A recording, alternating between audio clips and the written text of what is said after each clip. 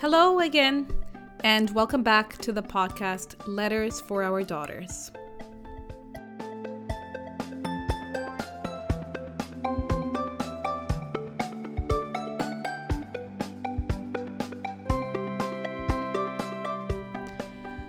I am now in my second trimester, finally entering the fourth month and feeling so much better.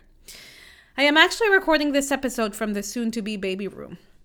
It's a little crazy to be in here and just think about how it's going to be turned into a baby room. It is now kind of like an office for your father and me, and it will be your room soon.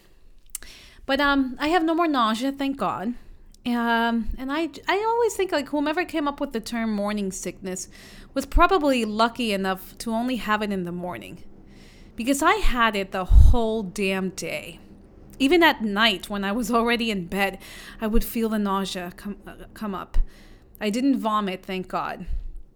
I think that would have made it very rough for me. But I did feel very tired and very hungry. I was practically like a baby. I would eat, nap, pee and poop, and be moody all the time. I couldn't stand vegetables. And like I said, it's just so ironic since your father and I became vegan and all we would eat was vegetables. Well, I couldn't stand them during that first trimester, especially onion.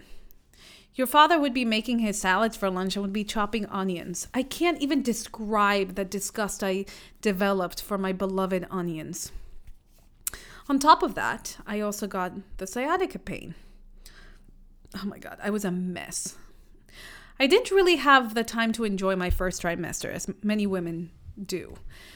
I didn't get the chance to stop and process the fact that I am pregnant.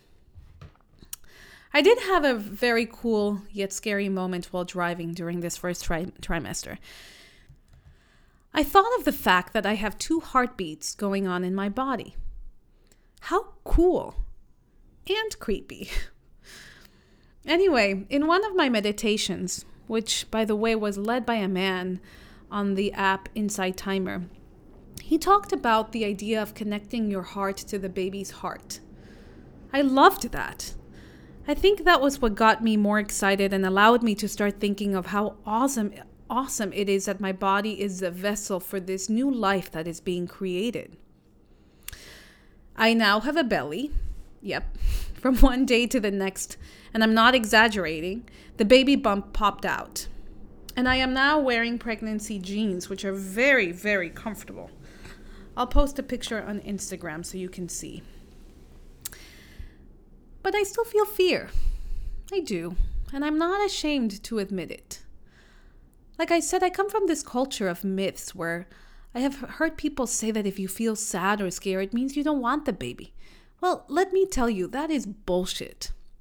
You are allowed to feel fear and sadness and all of the emotions that you will be feeling during pregnancy. Pregnancy is fucking scary and exciting at the same time. I am now in the exciting part, thank God. But that first trimester was scary. I was scared of leaving my current life behind. I was scared of my body changing. I was scared of how different my relationship with your father will be. I was scared of how my career would have to be put on hold. I was scared of not knowing, and let me tell you, I am still scared of the unknown. Will I be a good mom? Will I be able to sleep again? Will I be able to be fit and energetic again? Will I be able to give you all that you deserve? So many questions that I do not have the answers to them at the moment, but it's okay. My friend Jessie said to me, Danny, you get 9 months to not only have your baby develop, but it is also to prepare you for this transition. You get 9 months to prepare mentally, physically, and emotionally. I loved that. It's so true. And maybe it has taken me longer than other expectant moms. And you know what? It's okay. Just because I am scared of what's going to happen does not mean that I don't want you or love you. You will come into a world filled with love. You already have your dad and me preparing for your arrival. But guess what? You also have 2 sets of grandparents, a great-grandfather, 2 uncles, 2 aunts, great uncles, cousins, and many, many friends who you will learn to love as family, and I know for a fact they will love you. During this pregnancy, I have learned to become more present. I am paying more attention to my body, to the magnificence of my body, to the beauty that is life. I am trying not to think of the negative. Sometimes pregnancies don't turn out to be the way you prepare them to be or expect them to be. Mine has been okay for the most part. You seem to be healthy and very active according to the ultrasound. I will do my very best to continue to take care of my body, your home, so that you are safe and are able to grow and transition into this world. So my dear daughter or son, we are waiting for you, my child. We don't know what you are. We won't know until your arrival.